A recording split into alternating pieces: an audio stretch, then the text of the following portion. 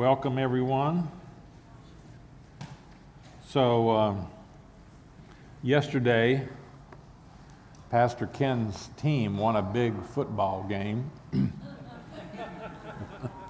And usually when they're playing, Pastor Ken will send me a note, send me a text or something, and yesterday he didn't send me a single text, during the game or anything. So I sent him this text. I said, well, we haven't heard anything out of Ken. I guess he is in such a state of ecstasy that he can hardly speak. If he was ever going to speak in tongues, this would be the time. Well, we won't be talking about tongues today, but we are talking about denominations and how did we get these denominations. So we're talking about church history, but we can't cover everything, obviously. We're particularly concerned about how different denominations formed, and we can't cover all denominations since there's 1,000 Christian denominations. They're just huge numbers. Well, I say here, we're here at Community Bible Church, and what spurred my thinking on this is, we're here, but how did we get here? We have the name Bible in our name, but there's other Bible churches around Woodhaven Bible Church, and so forth, Grace Bible Church. And there's all the kinds of churches, Methodist, Lutheran, Roman Catholic, so forth. Sometimes we speak of these as denominations, the Episcopal denomination, the Methodist denomination. So we're aware that there are many different denominations. And so for the next 3 weeks, I want to talk about these things, about the differences between these different denominations and how they came into being. How did we get these different denominations? In other words, how did we get from the church in the book of Acts to the churches that we see today all around us? I say the New Testament here makes no mention on page 1 of denominations. These denominations are a relatively recent thing. We don't have any denominations, any really separate denominations for the first 1,000 years of the church. And we don't really have many until after 1500. And then we start seeing numbers coming and coming. One reason that we didn't see so many denominations forming is that in most countries, the church and the state were united. And the state believed that in order to have civic harmony, you had to have religious conformity. That if you're going to have a country and it's going to be a stable country, you're going to have the same religion. And I mentioned Louis XIV here, the King of France, who famously said, one king, one faith, one law. So they couldn't conceive of the plurality that we see today. They didn't see how that would work. And so that's why so many countries have state churches still. England has a state church. King Charles is the supreme governor of the Anglican Church today. And that's why they existed and so forth. So when these denominational groups did emerge, they were persecuted at first because they didn't think they could handle different denominations. It's really the emergence of the United States with the idea of religious pluralism that you really get the idea that we can have multiple denominations. I mentioned here in C that the New Testament speaks of churches in different cities, like the Church of Ephesus, Church of Philippi, Corinth, we're familiar with that. But in the New Testament, as I'm sure you're familiar with, the word church has two different meanings. The first meaning of the church is just the body of Christ, sometimes called the universal church or the invisible church, which is composed of all genuine believers for the last 2,000 years when the church began. So all of us who have been saved, we're all members of the church, the universal church. The Greek word for universal is katholikos. Katholikos. And from that word, we get the word Catholic. Small c, Catholic. So because I'm a member of the universal church, I can say that I, Bill Combs, am a member of the Catholic Church. I'm a Catholic Christian, small c. Now, we don't normally do that today because it gets confusing about the Roman Catholic Church and so forth. But that's what Catholic meant, was just universal in that sense. And so in our worship service, not today, but throughout the last few months, Pastor Ken has been preaching through the book of Acts. And so we learned that the Catholic Church, the universal church, began on the day of Pentecost, Acts chapter 2. And so the New Testament talks about Christ is the head of the church. That's the head of the universal church. Now, number two, the church is also used in the sense of an organized group of believers in a particular location. Romans 16:1, the church in Cenchrea, and we talked about the church of Corinth. These are organized group of believers in a particular location. And on the day of Pentecost, we had the first local church, the church at Jerusalem, established.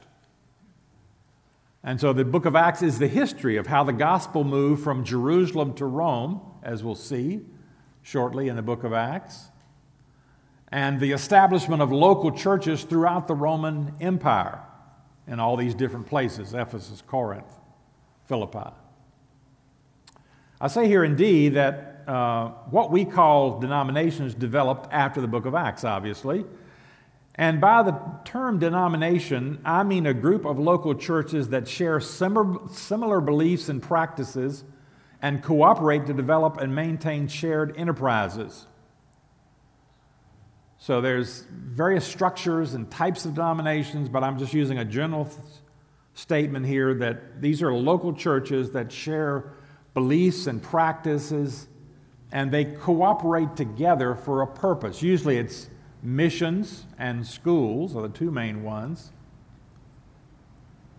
So we want to see the church from the day of Pentecost onward to see how these denominations develop. Now, as I said, I'm covering 2,000 years of church history, and we can't deal with everything, so it's going to be focused as I can make it. I just want to remind you, here, about the dates. Sometimes people get a little confused about this if you're not familiar with reading a lot of history. The difference between a year and a century. So if you look at that chart there, you can see that the year 150 is the second century. So the century is always one more than the year date. So the year 350 is the fourth century. And the year 1500 is the 16th century. And so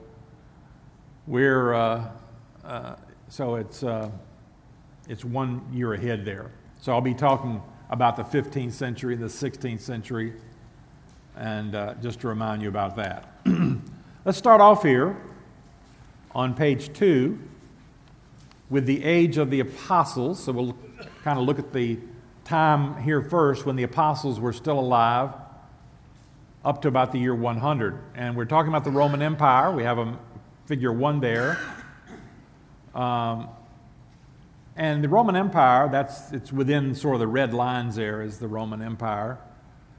And like all civilizations, almost all civilizations throughout the history of the world, they had a state religion. That is, you had a ruler, a sovereign of some kind, a government of some kind, and there was a religion that went along with that. And everyone was expected to adhere to it. The Roman Empire had that. During the time of the book of Acts, Christians were a small group, a small sect. And they did face sporadic persecution. We saw that, Acts 16, remember? Paul goes in there and the officials say, hey, these guys are advocating customs that we Romans are not allowed to take, to take hold of and to accept. So they're aware Christianity is a challenge somewhat to their Roman religion. And of course, we see Paul faces some persecution. According to tradition, both Paul and Peter were martyred in Rome in the time of Nero. Now, the book of Acts ends before that. The book of Acts 28, ends about AD 62. And then later, Paul is apparently released, and then he's captured again, he's taken prisoner again, and he's put to death in Rome. And so is Peter. Under Nero's persecution, there was a fire in Rome. Nero blamed the Christians. And so there's the persecution there. Now, demographers, historians try to estimate how many Christians there were in the ancient world. And I said here, by the year 100, it's estimated, who knows, but they say around 10,000 out of a population of maybe 50 million.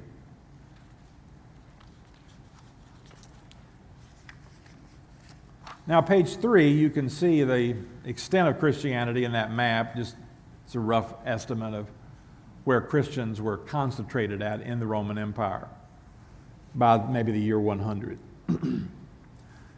We come then to Roman numeral 3, the age of Catholic Christianity, 100 to 312. You'll see why that date 312 is important here in a moment for us. And during this time, Christians faced increasing persecution, yet their numbers multiplied. The church father Tertullian famously said, the blood of the martyrs is the seed of the church. So as they killed off people, the church still grew. There are estimates of 40,000 by 150, 200,000 by 200, 2 million by 250, and 6 million by the end of this period are Christians. So it's rapidly growing. Now, as I said, there's no concept, I think I mentioned, there's no concept of religious freedom in the Roman Empire. You had to adhere to the state religion. Christians had no legal protection to worship. The Roman religion, as I'm sure you're aware, was a polytheistic religion. Now, Rome was generally accepting of new religions that came along. They brought in religions from Egypt and other places, as long as they were respectful of Roman gods. I want to mention the word pagan because I'm going to use it quite a bit. When we use the word pagan today, it's kind of come to mean somebody who is a Wicca person or witchcraft or something. But the early Christians used pagan to describe the polytheism of Rome, that is, the Roman religion with all their gods and goddesses and all that. They were pagans. And so that's what it was. It was paganism, the worship of many gods and goddesses. And Christians didn't fit into that system. People who came into the empire as Rome conquered other places, they just came in and they accepted the Roman gods. They didn't reject them. They had their own gods. Very polytheistic, many gods.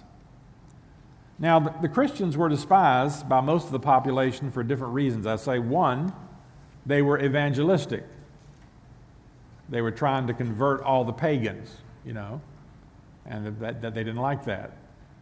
The Christian way of life was a problem, too, because Rome was a very immoral place, very moral society. Christians had a more moral lifestyle, which was an unspoken condemnation. Page 4 here, I think. Christians rejected the pagan gods. Rome couldn't understand Christianity because all the religions, the Roman religions, had temples and priests and idols and practices that everyone could see. But Christians, they didn't know what they were doing.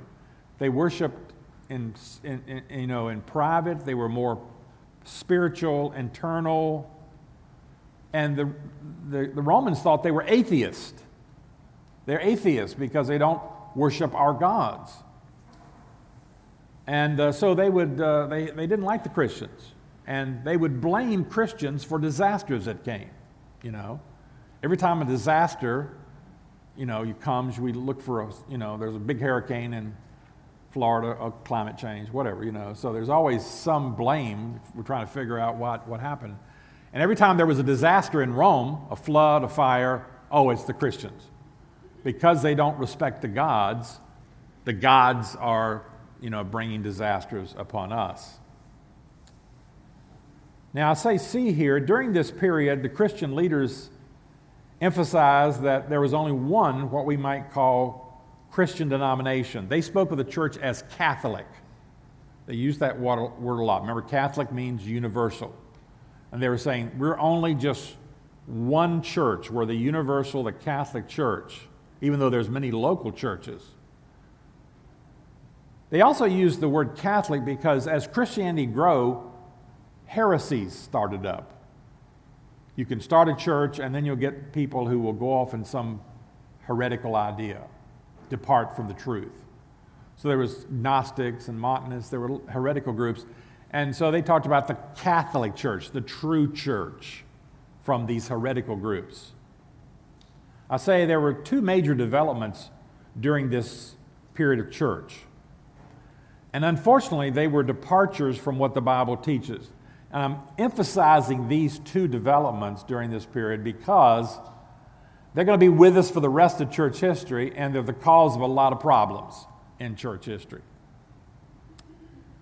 The first was the rise of what's called the Episcopal system of church government. The Episcopal system of church government. And that meant a rejection of congregational church government. We'll explain what those are, but we have congregational church government here. The Episcopal Church has Episcopal church government. But this arose during this period. Now, the heart of the Episcopal system of church government is the separation, the distinction between the office of elder and the office of bishop. Elder, bishop are different. Okay, let's explain that. So let's go back to the New Testament for a moment.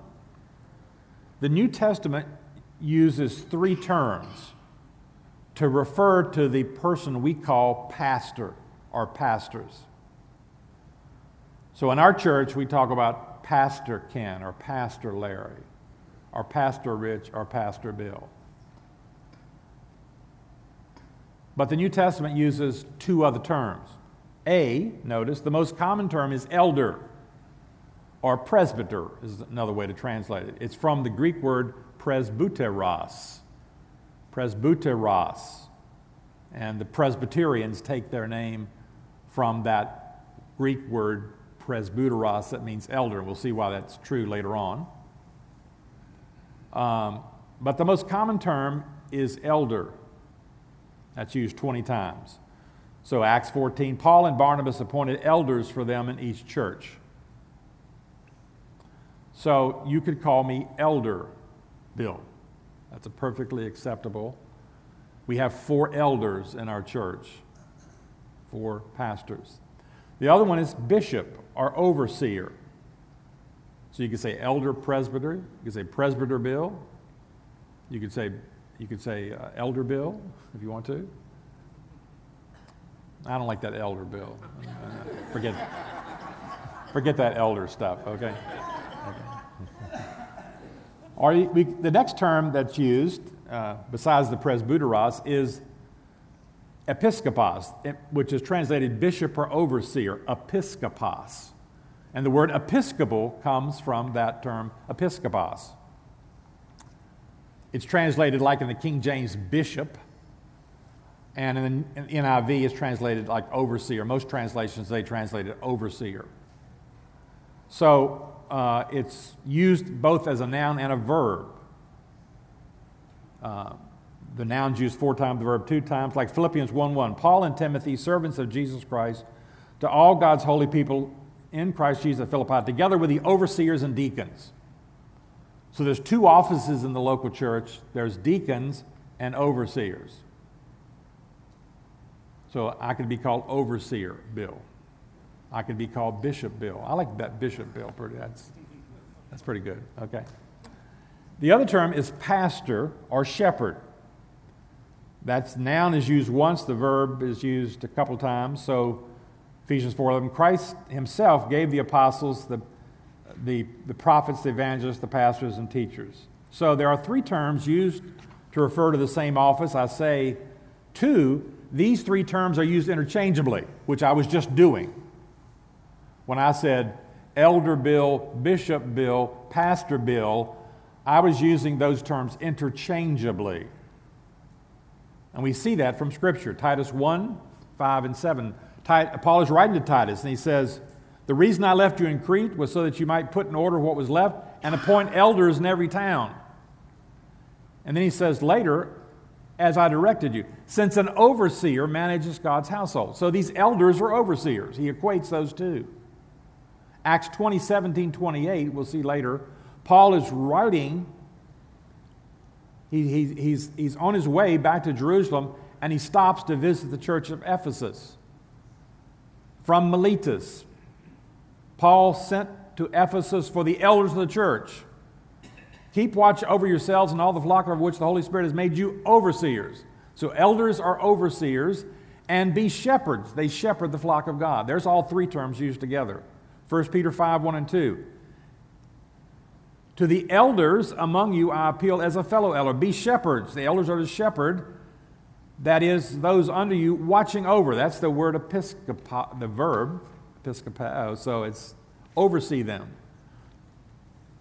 Now, Philippians 1:1 shows clearly there's only two kinds of offices in the local church. Two kinds. Paul and Timothy, servants of Christ Jesus, to all God's holy people in Christ Jesus at Philippi, together with the overseers and deacons. So there are deacons and there are overseers. But those overseers can be called elders and they can be called pastors. They just refer to different functions. The overseer oversees, the elder is a spiritually mature person, and a pastor, that's his work of shepherding the flock. 1 Timothy 3, 1 and 8. The qualifications for only two kinds of officers are given in the Bible. Here's a trustworthy saying. Whoever aspires to an officer desires a noble work. In this way, deacons are to be worthy. So Paul, when he's giving the qualifications for church officers, he lists two officers. He says overseers and deacons. Philippians says there's two offices. So there are two offices in the local church, official offices. I mean, you can have a Sunday school superintendent, but there are two official offices. There are deacons and there are pastors. And pastors can be called overseers and they can be called elders. So in our church, we have a plurality of elders. We have 4 elders. Now, number 3 on page 5, this means that the New Testament pattern is congregational church government. And it means that there's autonomy for each local church. So here's a diagram of the kind of church government we see in the New Testament and the kind of church government that we practice here, and many churches practice congregational church government. So the congregation is ultimately governing the church, ultimately. So the congregation chooses the pastors. They choose the deacons. The congregation can fire the deacons, and they can fire the pastor, and so forth. So the overseer, the congregation is the ultimate authority. You'll see the pastor, elder, overseer there. There's lines going both ways because pastors have spiritual authority. So you might say, hey, the congregation's on top. I'm telling Ken what he's preaching next week. Good luck with that. Good luck with that, you know. So, yeah, the pastors have authority, spiritual authority, but they don't have ultimate authority. Then there's the deacons, chosen by the congregation. Now, if we want to, we can join voluntarily with other churches. We don't lose our autonomy. No church outside can come in and say, hey, I'm removing your pastor. or hey, put this guy in as a deacon, or hey, give us $50,000. We're taking it, from you. They can't do anything like that because we're an autonomous, congregationally governed church. But we can enter into association with other churches for missions, for education, for whatever we want to do. That's congregational church government.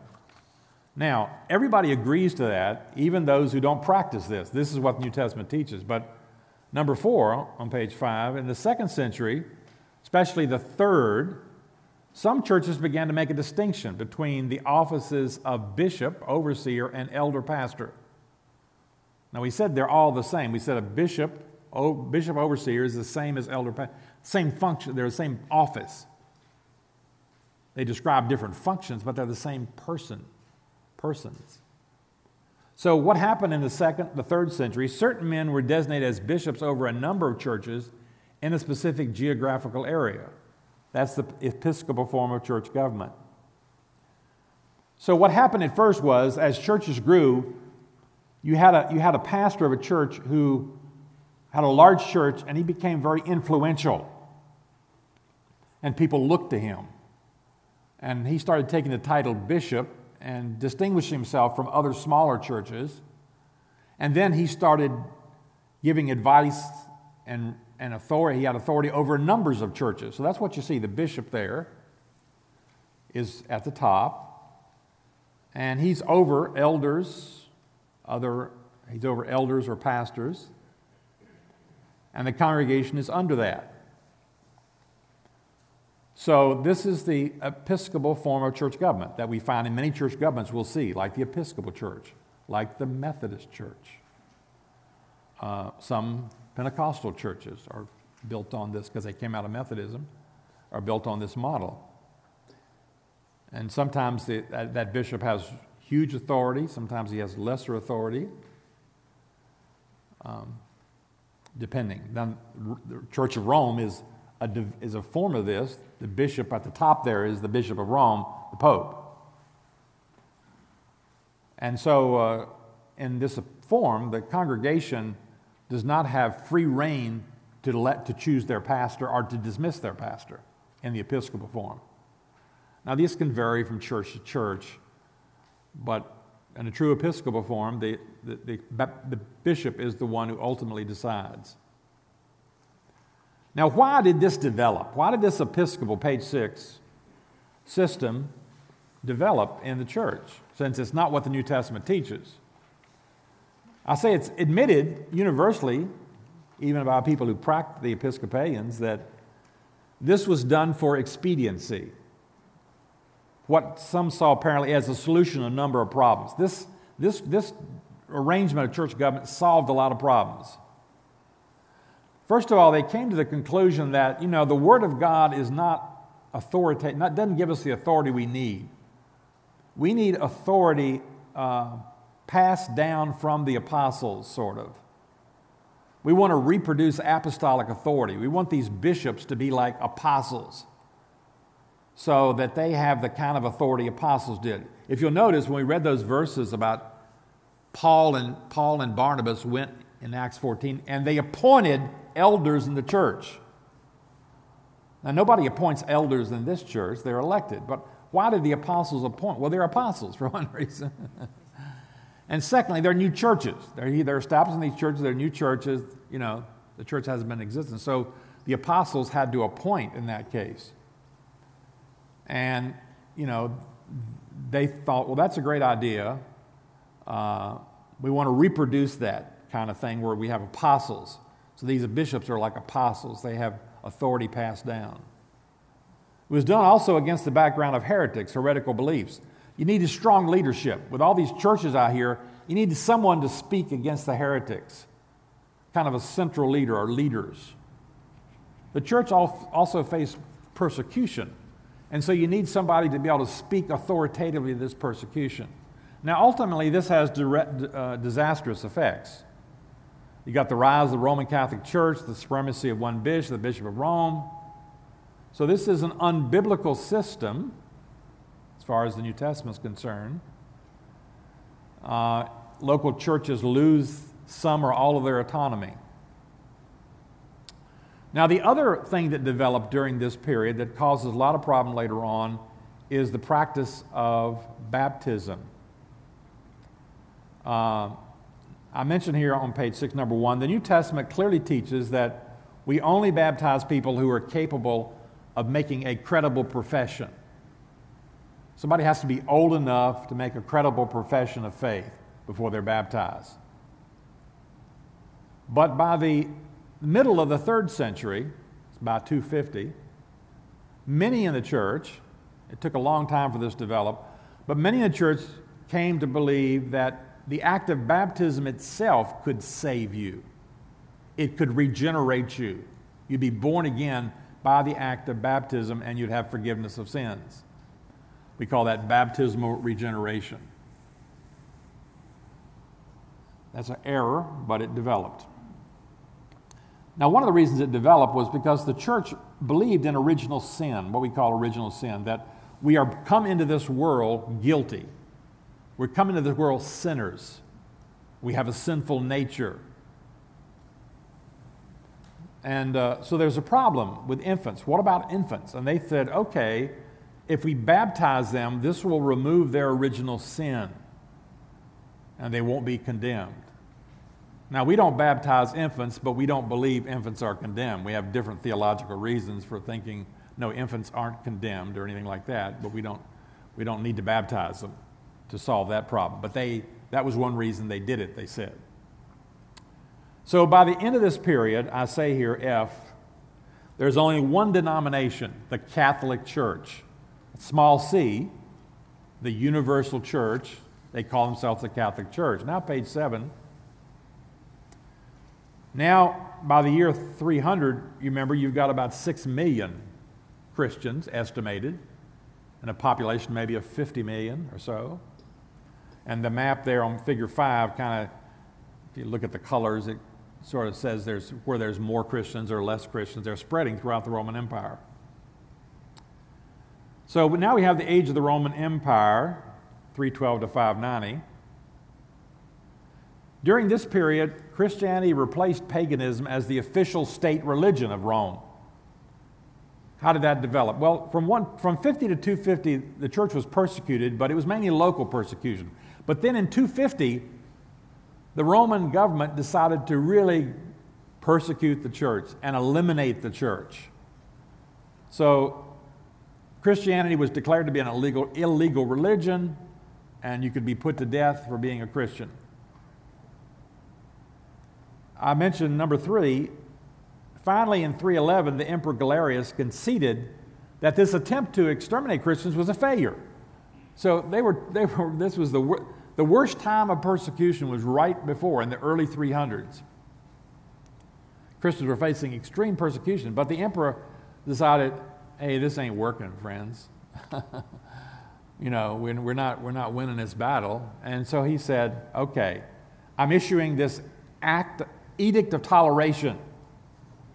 He granted freedom of worship. He said, you can rebuild some of your churches. Christians started building some churches probably in the 250 range, a few churches, 250, something like that. But he died shortly thereafter. And then there was kind of a scramble for power. And I mentioned on number 4 here, in 312, Constantine defeated his rivals to become emperor. He had a battle in Rome, famous battle, where he defeated them. And he said that he was given a vision where he was told to put this Christian symbol on the shields of his soldiers. I got that symbol there. Make it out, but if you looked at it in English, it's kind of like an X, and then it looks like it's a P. But those are the first 2 letters of the word Christos. That P is really an R in Greek, so it's like CHR. And that was an early symbol that Christians used, this the key rho symbol. And he put that symbol on his shields, and he won. He defeated his rivals, and in 313 he issued another edict making Christianity not only a legal religion, but the favored religion. Now the emperor's a Christian, supposedly. supposedly. He didn't get baptized until he died. But page 8, in 380, the Emperor Theodosius made Christianity the official religion of the empire. So now it's the religion. It replaces the polytheism. I say here, B, during this period, the church and state were merged together. The emperor exercised administrative control over the church. So you got the bishops and stuff, right? The bishops here. But the emperor ultimately exercises control over them. Constantine, for instance, called all the bishops together. There were apparently 1,800. 300 attended a council called the Council of Nicaea in 325. This was a council to deal with a heresy that had origin that was in the church called Arianism, denying the deity of Christ, saying he was just a created being and all this. So they had a council. They condemned that, the Council of Nicaea. And some churches, some formal churches, will recite the Nicene Creed, in their worship services. Now, in 330, Constantine, moved the capital to the eastern city of Byzantium, renaming it Constantinople. I don't know if you can see on that previous page back on figure 5 where Byzantium is. It's just south of the Black Sea there. It's at the Bosphorus. It's between Turkey and Greece, that red dot, Byzantium. That was the chief city in the eastern, and he renamed it Constantinople after himself. And it became the capital of the empire, the capital of the entire Roman Empire, really. Call it Constantinople. Now, eventually, after Constantine, the empire was divided between two emperors, east and west. And that's what you see in figure 6. You've got the green, you've got a Western Roman Empire with an emperor over that, and the red, green is a Western, and green is the pink there, the orange. I don't know what to call those colors. I only know orange, red, yellow, blue, and purple. And, and I tell my wife it's red or purple. She says, no, that's teal. What is that? So what that's like, I don't know what that is, like pink or, that's all I know. I just know those basic colors, so forgive me. Forgive me for that. Germanic tribes, I mentioned here D, had been threatening the Roman Empire for centuries. You see the map there on on figure 7, on page 9. We'll jump ahead to page 9 there. It's kind of showing where these barbarian tribes, these Germanic tribes, were coming in to attack Rome, attack Roman lands and so forth. And in the 5th century, the 400s, they effectively they sacked the city of Rome, and they brought the Western Roman Empire to an end, really. The last emperor in the West was deposed by the Germanic general in 476. So you've still got an emperor in the East, and that continues for 1,000 years. But the emperor in the West, he's gone. This left a big power vacuum in the West, and who's going to fill that vacuum? The Bishop of Rome, that we call the Pope. The Bishop of Rome becomes very, very powerful. I mentioned E here. In time, 5 bishops became the leading authorities for Christianity. Bishops of Jerusalem, Antioch, Alexandria, in Egypt, Constantinople, capital of the Eastern Roman Empire, and Rome, the capital of the Western. But only the Bishop of Rome was in the western part of the empire. So he's out there by himself with all this power.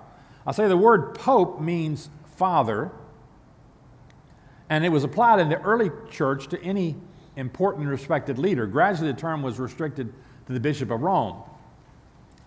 Pope Leo I was the first bishop of Rome to claim authority over other churches, both east and west. So here's this Bishop of Rome. There's an Eastern Empire, and he said, hey, I'm really over everything, man. So though we can say there's only one denomination, the Catholic Church, differences will soon come up. And there'll be a split in 1054, and we'll see the first split in the church, really. Now, Roman numeral 5, we have the age of the Christian Middle Ages, 590 to 1517. In 590, a man named Gregory I became the Pope. He's very powerful, and his reforms, his changes really made the Catholic Church what it is today. He expanded the power of the Bishop of Rome. He appointed other bishops. They couldn't be bishops without him giving the pallium, which is this scarf of office. So he had tremendous power over Gaul, Spain, Britain, Africa, Italy. He rearranged the liturgy of the church, which became the groundwork for the Mass today, the Roman Mass. And over time, the church incorporated erroneous teachings that are not found in the New Testament, as you can imagine, in the Roman Catholic Church. In the New Testament, baptism and the Lord's Supper are ordinances, like we practice today, like we had the ordinance of the Lord's Supper today. They're symbols of the death, burial, and resurrection of Jesus Christ. Though we are commanded to baptize and observe the Lord's Supper, they're not necessary in order to be saved. They're not necessary to be saved. But in the developing Roman Catholic Church, they will be necessary. Over time, the church erroneously defined the ordinance in terms of ritual and sacrifice, ideas and practices the pagans knew, adapted to Christianity. Baptism and the Lord's Supper were understood as sacraments that conveyed grace that was necessary for salvation. The Lord's Supper, or the Eucharist as they call it, from the Greek word to give thanks, was understood to be a reenactment of the sacrifice of Christ's death. And the pastor is now a priest. He's called a priest because he's offering a sacrifice. He's a mediator. I say see here, in 1054, the Catholic Church split into the Eastern Orthodox Church and the Roman Catholic Church over the differences that had been growing for hundreds of years. Now, you could go into a long dissertation about all these differences between the East and the West, but the East was primarily Greek in speak and attitude. The West was Latin. So first of all, they had different languages.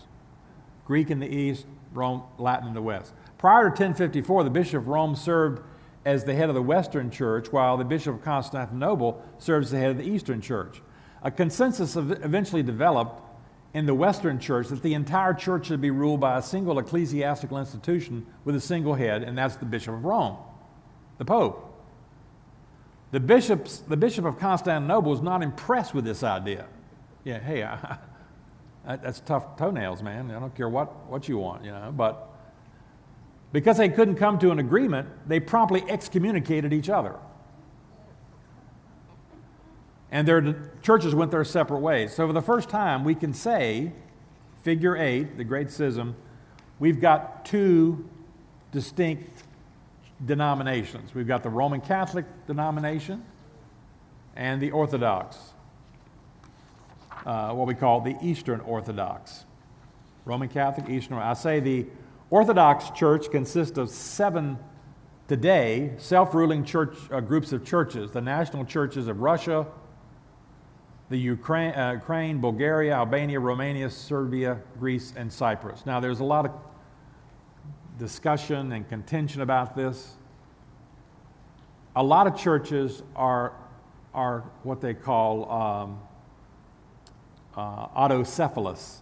That is, they're not really under one of these national churches.